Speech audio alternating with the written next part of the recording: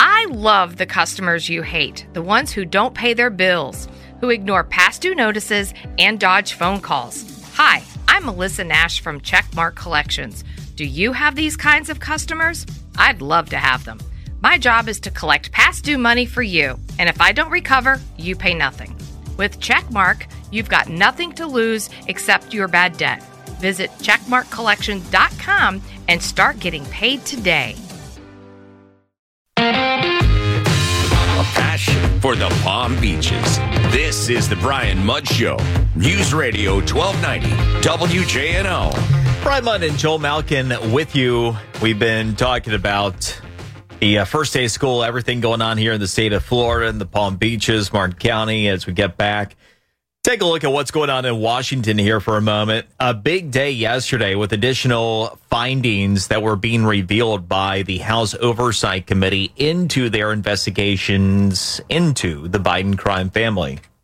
The memo appears to reveal millions coming from Ukrainian energy firm Burisma, where Hunter Biden served on the board. Records released by House Republicans indicate President Biden attended dinners in Washington with ex-Soviet Empire oligarchs. Russian oligarch Yelena Baturina is one of the richest women in Russia. She allegedly scored a dinner with then Vice President Biden at D.C.'s swank Cafe Milano, but only after sending millions to Hunter Biden's business partners. The White House ducked when asked how Baturina dodged sanctions earlier this year. Republicans believe this makes the connection between the son and the father. Also, a transaction of $142,000, which allegedly landed in the account of a Hunter Biden-related firm. And for the first time yesterday, you had the question that made its way to the President of the United States specifically. Fresh off of paternity leave, Peter Doocy was back, and nobody has asked President Biden yet about these allegations from a former Hunter Biden business associate that Hunter would call his dad, then the vice president, and put him on speakerphone to chat with his business associates. At the conclusion of this event, I had a chance, at the president's invitation, he waved his son over to ask him. There's this testimony now where one of your son's former business associates is claiming that you were on speakerphone a lot with them, talking business. Is that what? Never talk business in anybody. And I knew you'd have a lousy question. Well, why is that a lousy question? Because it's not true. Thank you, Mr. President. He did not want to talk about that, but it does now conflict with the sworn testimony of Devin Archer. Details. At least he didn't call him an SOB this time. Right? There's improvement. Palm Beach County School Superintendent is back to school today.